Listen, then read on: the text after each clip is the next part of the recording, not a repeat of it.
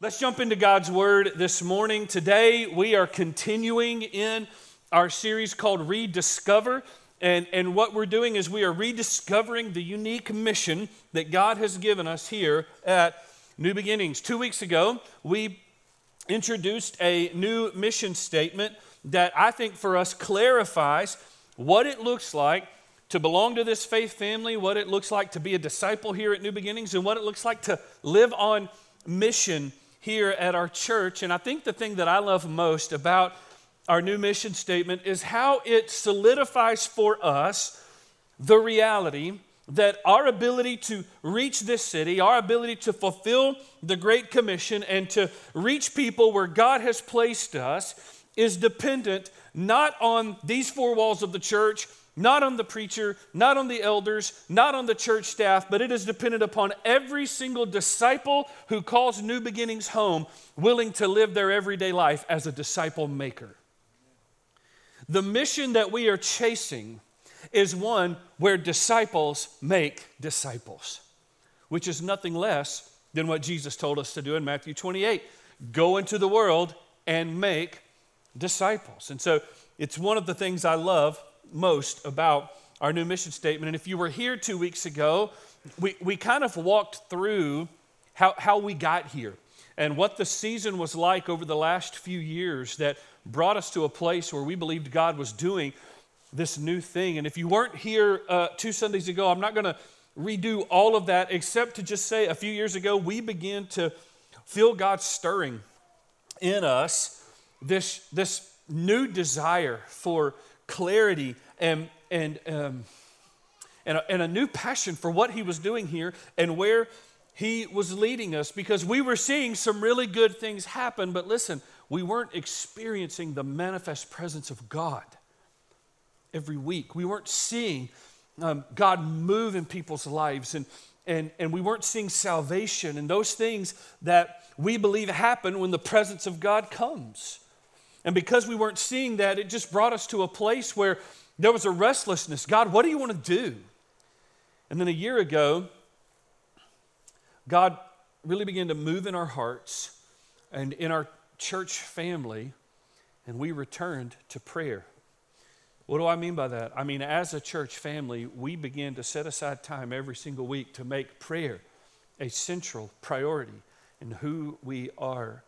And in that season of renewal, God began to reveal what he wanted to do at New Beginnings. And I want you to hear me say this. I don't believe that apart from us returning to prayer on January the 13th of 2021, that we would be in a place where your pastors and elders and church leaders can confidently say, we believe God has shown us what it looks like to be a disciple at New Beginnings. I think we'd be stuck in the same frustrations, stuck in the same, let's just put all our hope in our programs and all that, instead of having found this new mission statement that we believe God is doing here at our church. And so here is our new mission statement. If you haven't seen it, it's this. At New Beginnings, we are people connecting people to Jesus and as ever restoring life where we live, work, and play.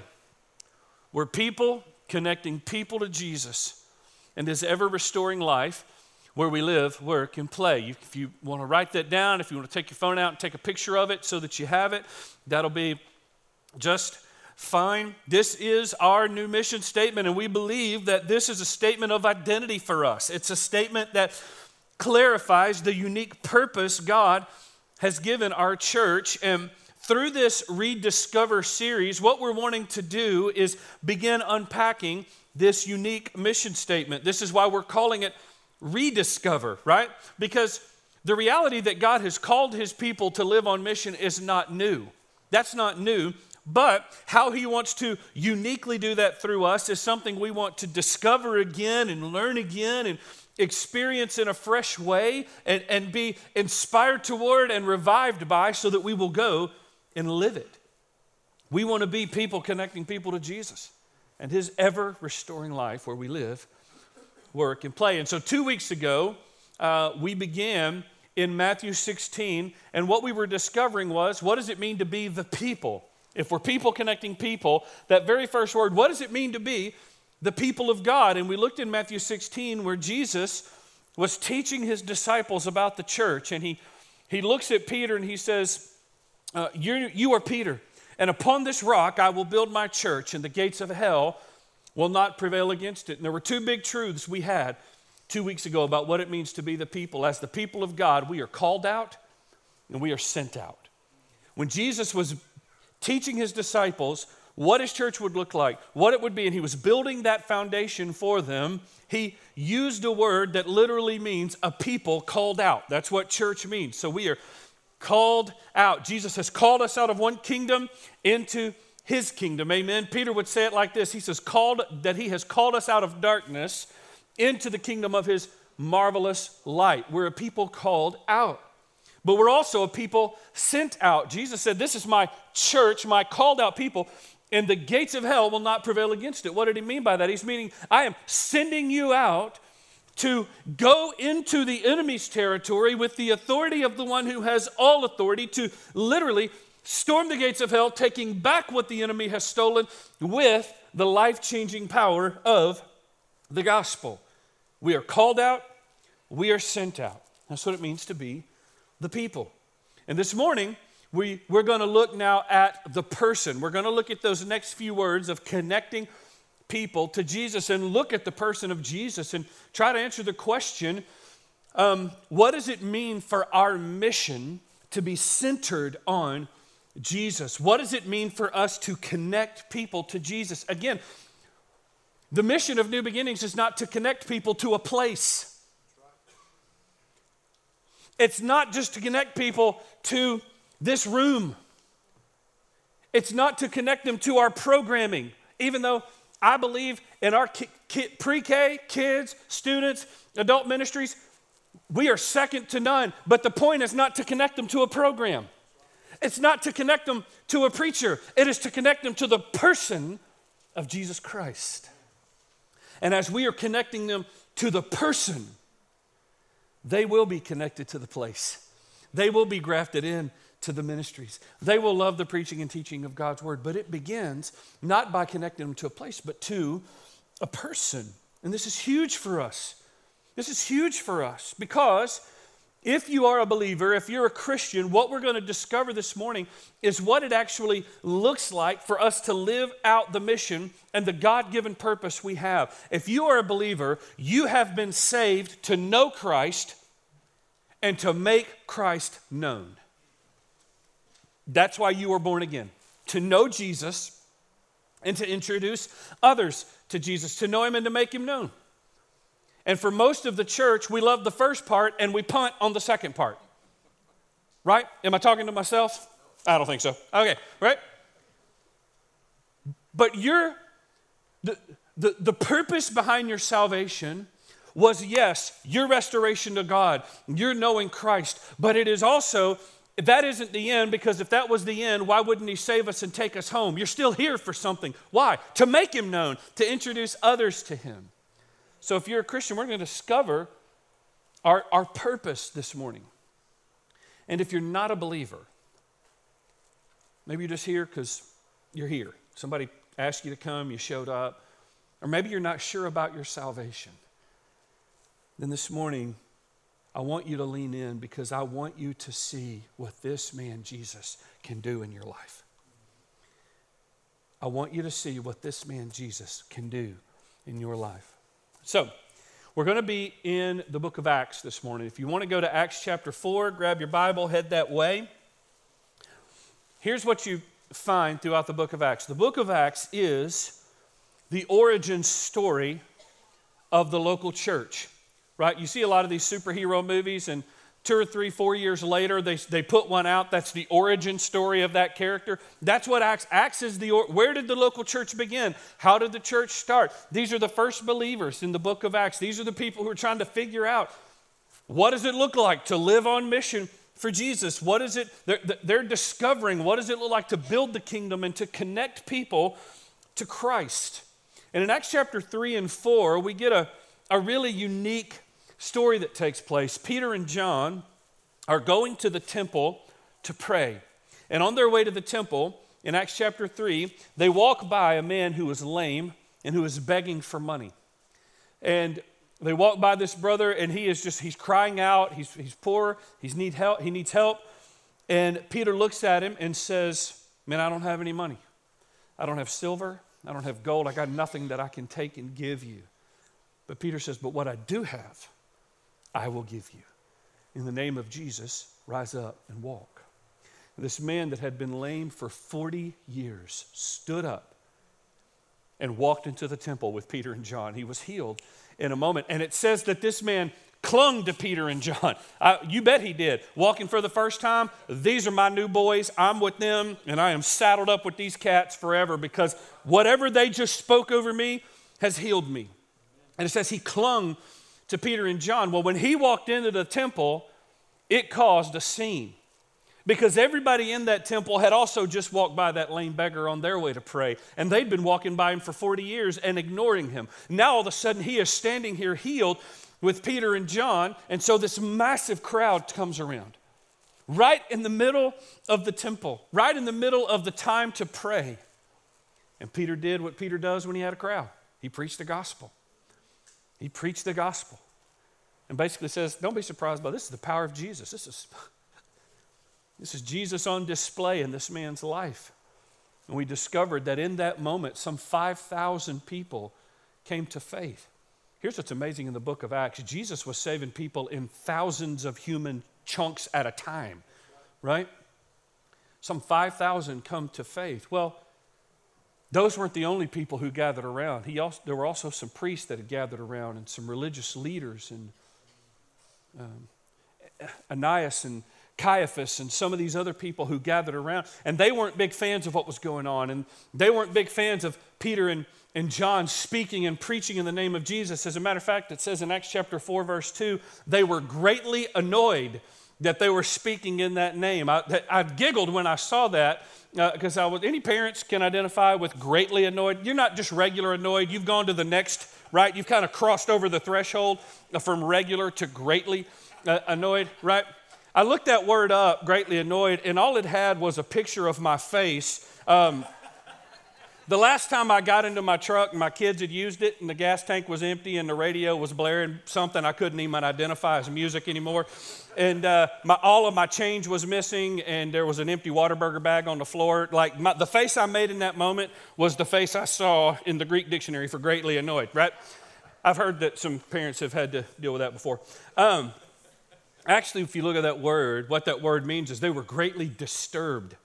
They were angered. Another way of translating, they were greatly grieved. This was something that was very troubling for them to hear the name of Jesus spoken. And so, because remember, these are the same men who had put him to death. And so now to hear Jesus resurrected, to hear this being told in their temple, they thought they had put an end to this stuff. And now here are these disciples with a man who's been healed after being lame for 40 years, preaching in the name of Jesus, and they went, we got a problem. This is an issue, we got to deal with it. So they arrest Peter and John, throw them in jail, and the next day they drag them before the council. So here they are standing before these religious leaders. Let's pick it up in verse 7. Acts 4, verse 7. And when they had set them in the midst, when the religious leaders had set Peter and John in the midst, they inquired, by what power or by what name did you do this? What are they really asking? In whose authority were you able to do that, right? Because they can't deny something powerful has happened. They can't ignore that something unbelievable has happened because they walked by this lame beggar on their way into the temple as well. They'd been ignoring him for 40 years. They can't deny that God has just done something. And so what they're saying is, we've never seen anything like this before. We don't have the power to do that. What do you know and what do you have that we don't know and we don't have? And what they don't realize is they've actually asked Peter and John the most important question. By what power or by what name did you do this? Verse 8. And then Peter, filled with the Holy Spirit, said to them, rulers of the people and elders, if we are being examined today concerning a good deed done to a crippled man, by what means this man has been healed, let it be known to all of you and to all the people of Israel that by the name of Jesus Christ of Nazareth, whom you crucified, whom God has raised from the dead, by him, this man standing before you well. This Jesus is the stone that was rejected by you, the builders, which has become the cornerstone. And there is salvation in no one else, for there is no other name under heaven given among men by which we must be saved. And now when they saw the boldness of Peter and John and perceived that they were uneducated common men, they were astonished and they recognized that they had been with Jesus. Man, when I come to the end of this life, I hope a room fills up with people, and if all they can say of me is, I don't know much about Matt Darby, what I can tell you is he had been with Jesus. That's enough. That'll do. They said they they knew they were uneducated, common men, but they recognized they had been with Jesus. Verse 14, but seeing the man who was healed standing beside them, they had nothing to say in opposition. But when they had commanded them to leave the council, they conferred with one another, saying, what shall we do with these men? For that a notable sign has been performed through them is evident to all the inhabitants of Jerusalem, and we cannot deny it. But in order that it may spread no further among the people, let us warn them to speak no more to anyone in this name.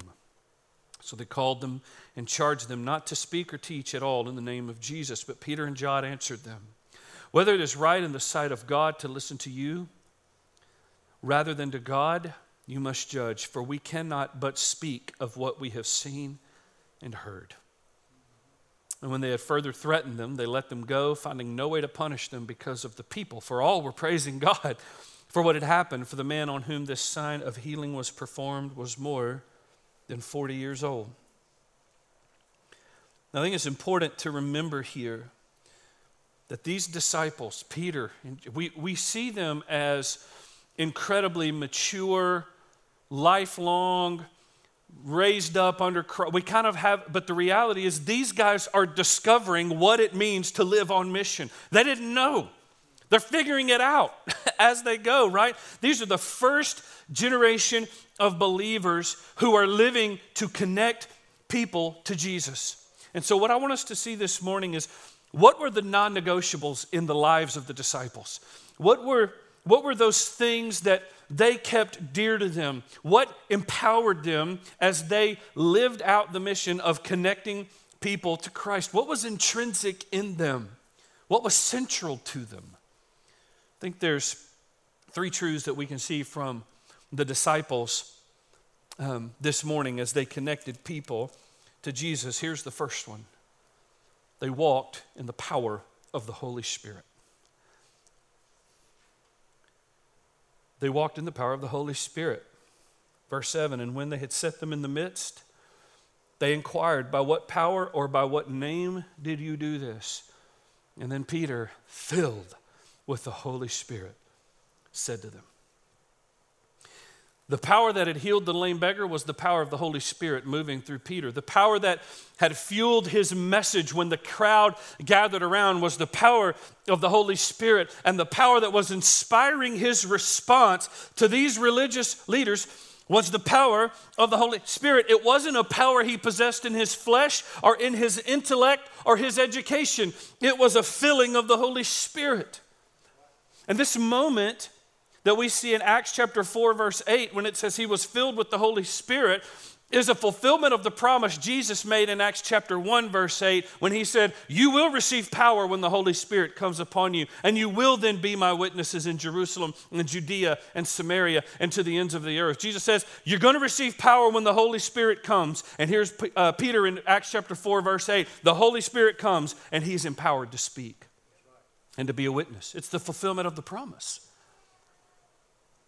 When the disciples needed courage, when they needed wisdom, when they needed power and direction, it was given to them by the Holy Spirit that filled them. It wasn't their education. Listen, they didn't have one.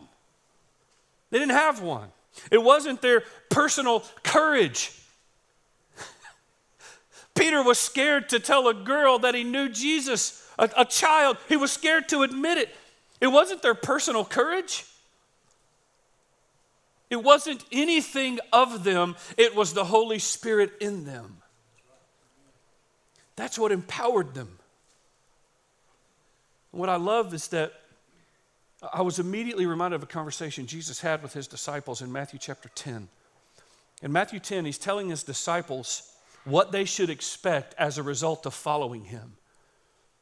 That life isn't going to be easy.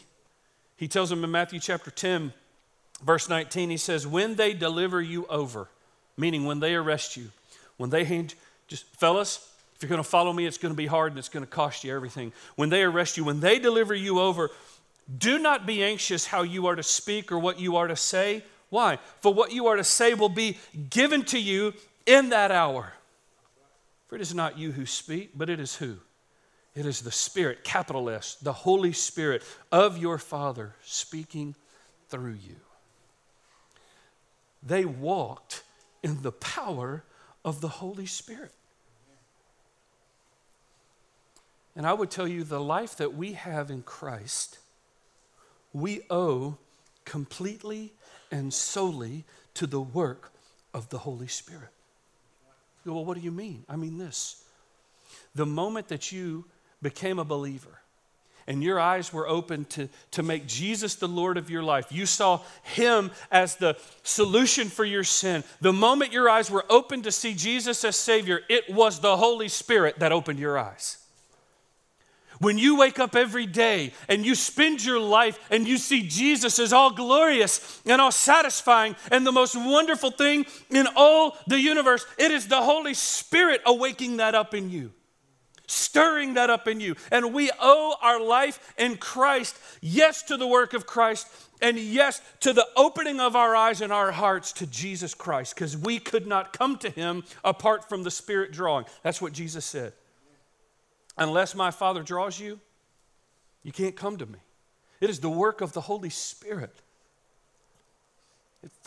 This is why from the moment that Jesus began to teach his disciples about the Holy Spirit in John chapter 14. Now, we see the Holy Spirit before that, but in John chapter 14 and 15 and 16, Jesus begins to teach his disciples about the Holy Spirit, saying, I'm going to send a comforter, I'm going to send a teacher, I'm going to send a helper.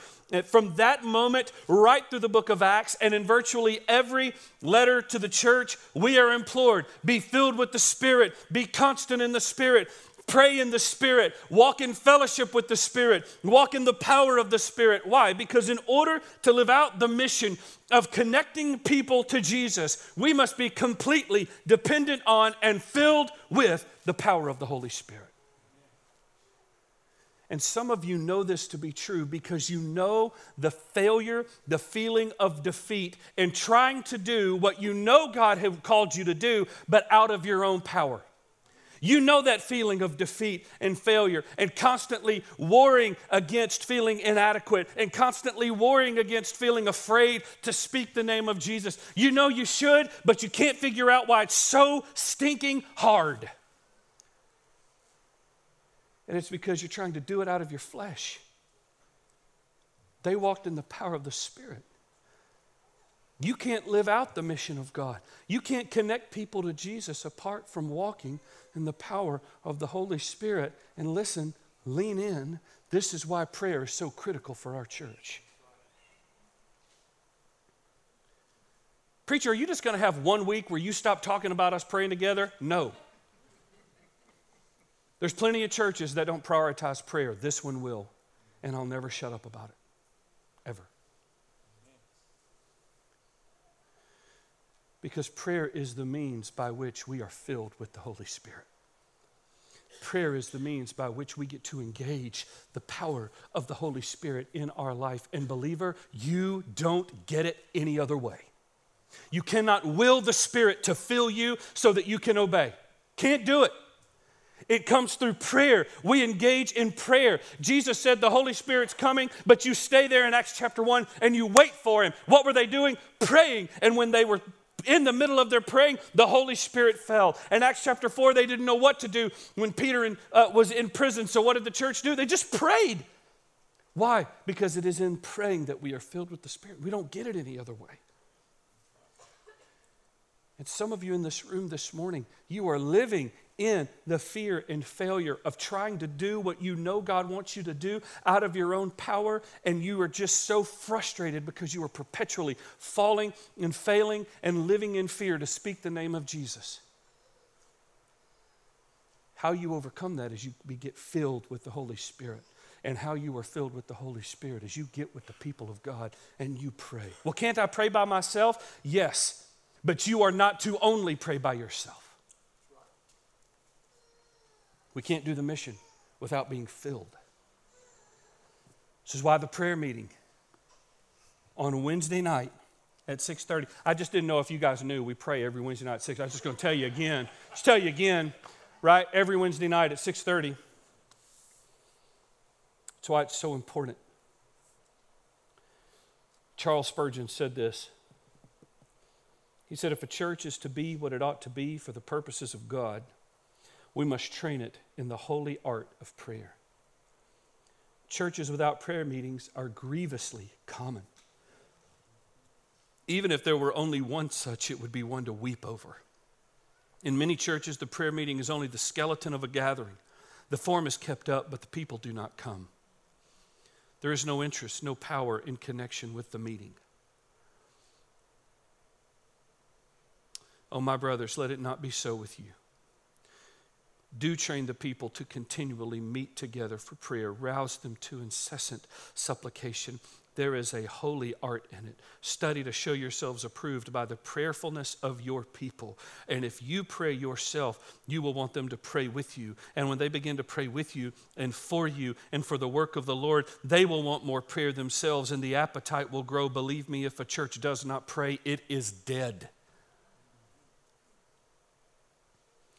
Instead of putting united prayer last, put it first. Everything will hinge upon the power of prayer in the church.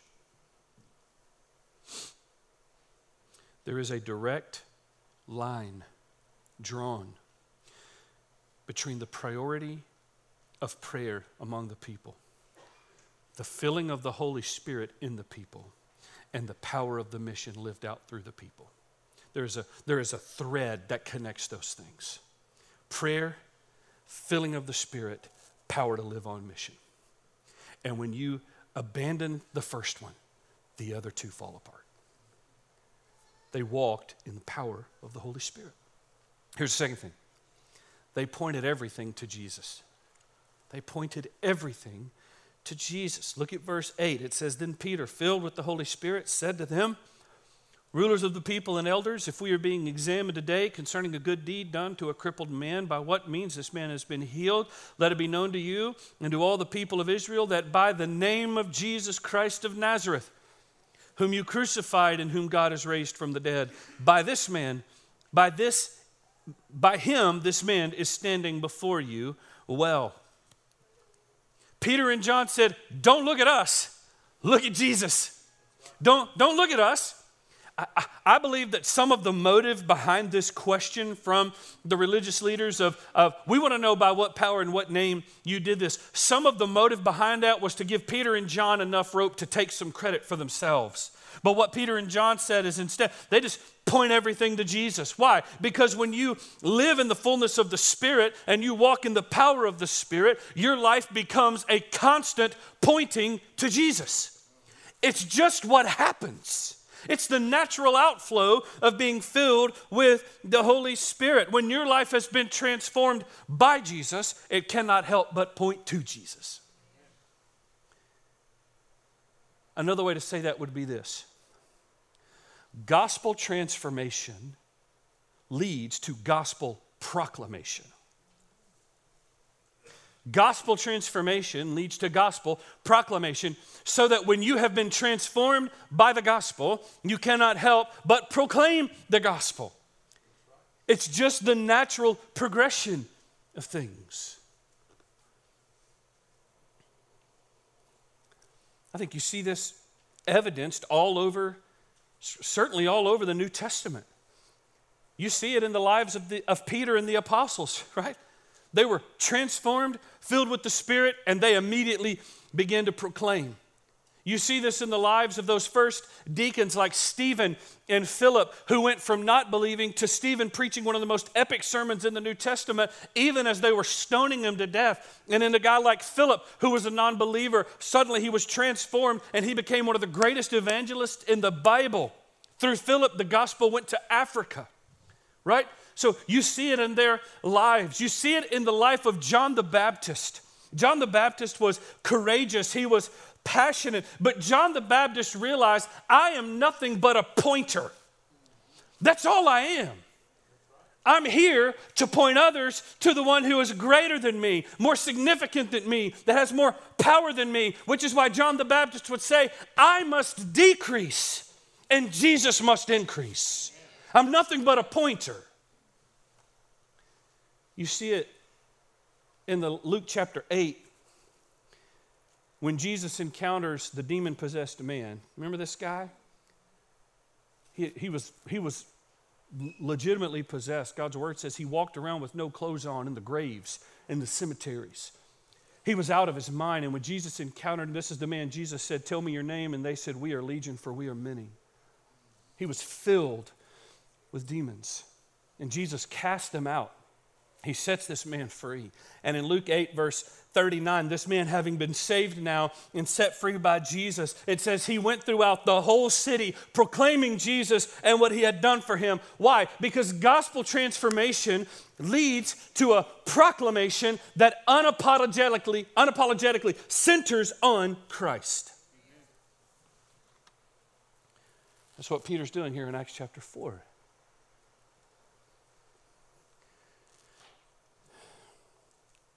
If being transformed by the gospel is supposed to produce proclamation of the gospel, if having met Jesus and being changed by Jesus should lead to telling others about Jesus, can we all affirm that is the progression? Then it is worth some self-examination this morning.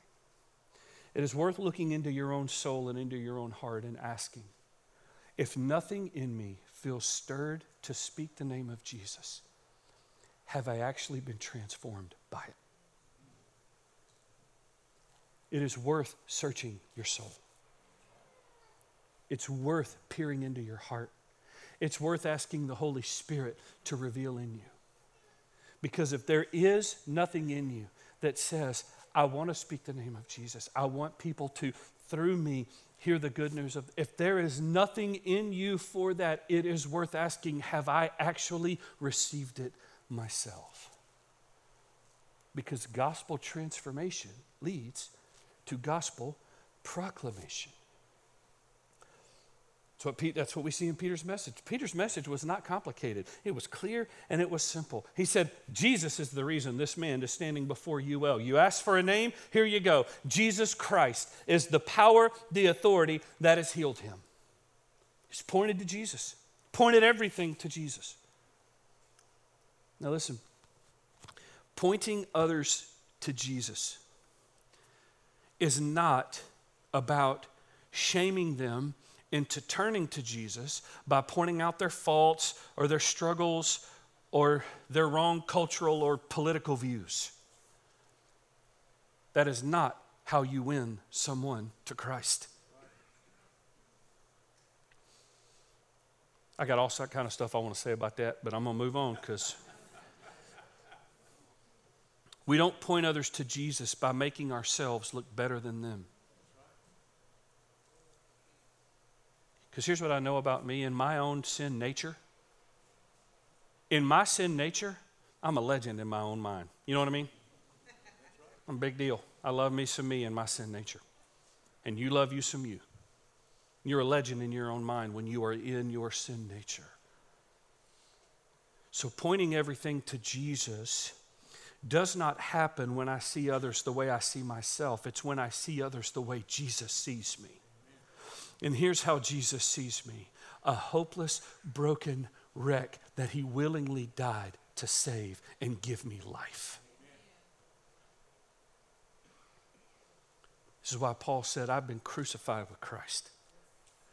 It's no longer even I who live. It's Christ who lives in me. And this life I now live in my flesh, I live by faith in the Son of God who loved me and gave himself up for me. Paul literally said, the life that I have left on this earth isn't even me living, it's Christ in me. That's what it means to point everything to Jesus. And that's what they did. Connecting people to Jesus means I'm going to walk in the power of the Holy Spirit.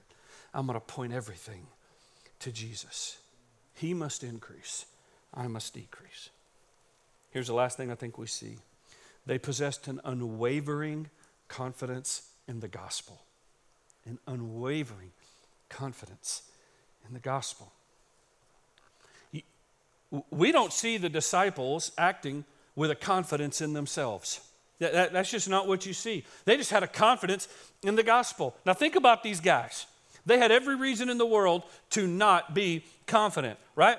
They were few in number. They were uneducated. They were inexperienced as leaders. They were opposed by an institution that had ruled in power for hundreds and hundreds of years. They lived under the constant threat of arrest and imprisonment and death, and yet their number, their inadequate education, the power of the religious leaders, the constant threats and intimidation was powerless over them. Why? Because their confidence was never in their ability and it was never in their safety. It was in the gospel that had changed them.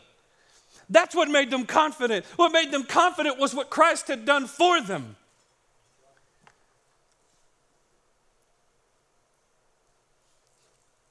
Where's your confidence in your life as you seek to live a life that honors God, that obeys Him, that pleases Him? Is it in what you know about Jesus? Or is it in what you have experienced? Is it in the head knowledge, or is it in the transformation you've experienced by Him? They were just confident in what God had done for them and what Christ had done for them. And listen, this council, they had no idea what to do with these fellas. They didn't have a clue what to do with them. They couldn't deny that a miracle had happened. They couldn't deny that God had used them in a powerful way, right? All they could do was threaten them to stop speaking the name of Jesus. And look at what Peter says in verse 18. So they called them and charged them to speak or teach, to not to speak or teach at all in the name of Jesus. But Peter and John answered them, whether it is right in the sight of God to listen to you rather than to God, you must judge. For we cannot but speak of what we have seen and heard. Peter basically said, look, guys, I appreciate you taking the time to threaten us. Thanks for that. That's been helpful. But I want you to know you don't have a threat that can stop me from speaking about you. You just don't have one.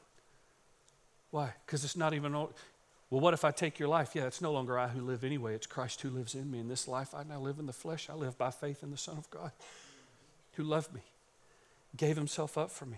We cannot help but speak about this name and this man that has changed our lives and changes every life that receives Him. We cannot help but speak about the man that has done this supernatural work in us and miraculous works through us. We cannot help but speak about the man we have come to know as the only hope in church. If Jesus really is the only hope, how could we not exhaust ourselves connecting people to Him?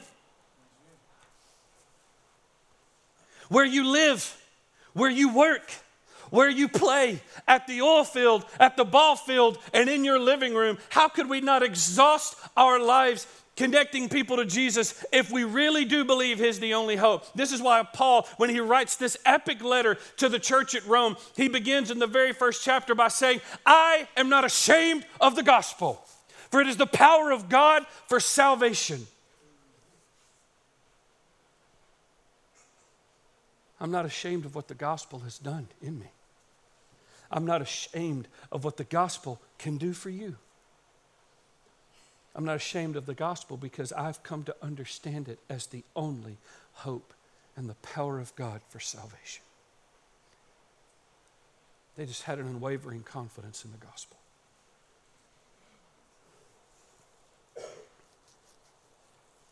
You walked in the Spirit. You pointed everything to Jesus. They had a confidence in the gospel. I was thinking about just other places where we see in Scripture this powerful transformation happen. And I remember John 4. Remember John 4, this is the story of the woman at the well. You guys familiar with her? Jesus encounters the woman at the well in Samaria at Jacob's well. This woman her life is very broken. Like publicly very broken. And Jesus enters into a conversation with her, and he begins to peel back the layers of her broken life. And as he does, he begins to reveal himself as the one who is all satisfying. If you knew who was asking you for a drink, you would ask him, and he'd give you living water that satisfies. He begins to reveal himself as the true object of her worship when he says, neither on that mountain nor in Jerusalem will people worship, for the Father's looking for a people who will worship in spirit and in truth. That's what he wants. And he ultimately reveals himself to her as the Messiah, and he changes her life. Her life is transformed. And I want you to see what happens next in verse 28. John 4, verse 28. So the woman left her water jar, and she went away into town and said to the people, come see a man who told me all that I ever did. Can this be the Christ? Jump down to verse 39. And many Samaritans from that town believed in him because of the woman's testimony that he told me all that I ever did. So when the Samaritans came to him, they asked him to stay with them, and he stayed there 2 days. And many more believed because of his word. And they said to the woman, it's no longer because of what you said that we believe, for we have heard ourselves, and we know that this is indeed the Savior of the world. What do you see? You see a woman whose life was transformed. And she ran into the city, the very city she avoided, the very people she couldn't stand being around, but she couldn't help it. She just ran into the city. She didn't know anything about Jesus. She couldn't explain anything. You know what her invitation was? It was this: come see a man. Come see the man who told me. Come see the man who I have experienced. Something has happened in me, and you need to come see who this is. That was it.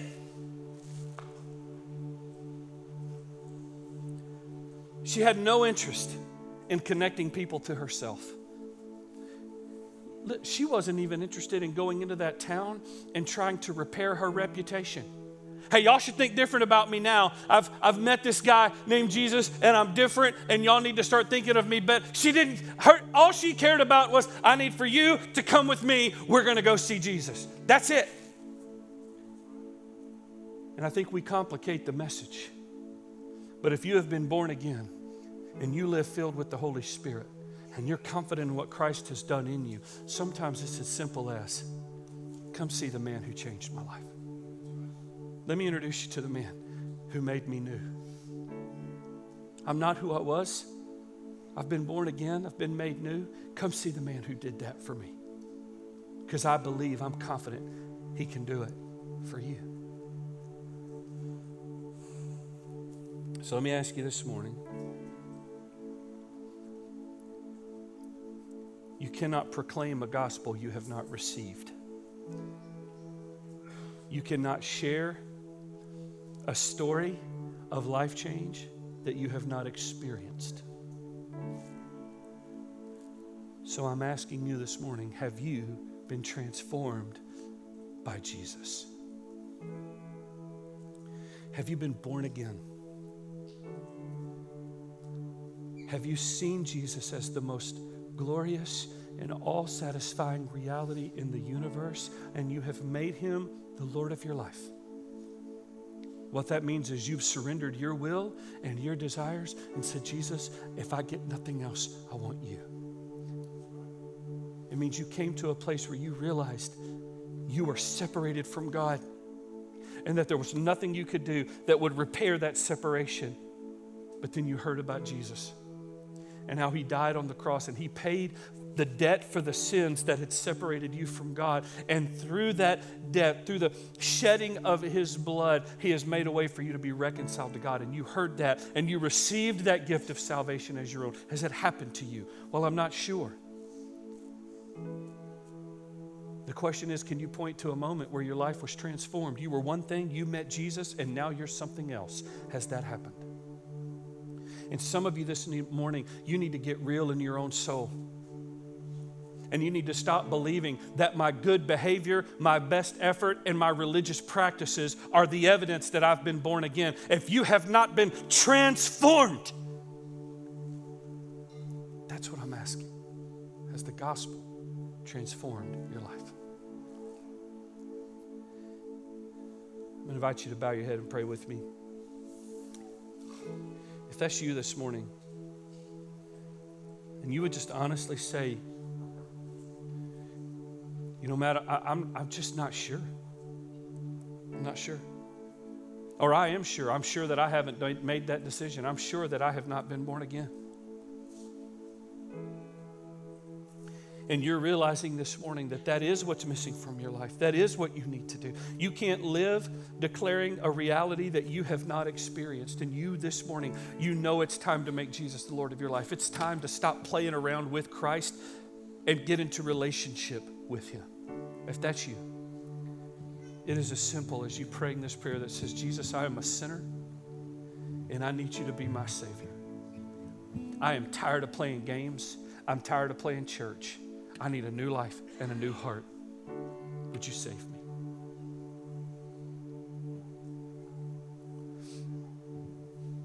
If you prayed that prayer this morning and you have prayed to make Jesus the Lord of your life, the moment we stand up and start singing, I want you to tell your neighbor, excuse me, I got to step out. And come take one of us by the hand and just say, I have made Jesus the Lord of my life today. Maybe this morning, your response would simply be, I have to acknowledge I'm not living filled with the Spirit because I'm not living spiritually dependent on prayer. I do Sunday morning. I pray when the preacher prays. I pray over my food a few times a week. But I don't live dependent on engaging the Spirit of God through prayer. Maybe this morning you just need to come get at this altar and just repent and say, Father, I need to make prayer the priority you have told me it must be in my life. If this is the only means by which I am filled, then let me come and do that. Maybe you just need to spend some time in prayer this morning.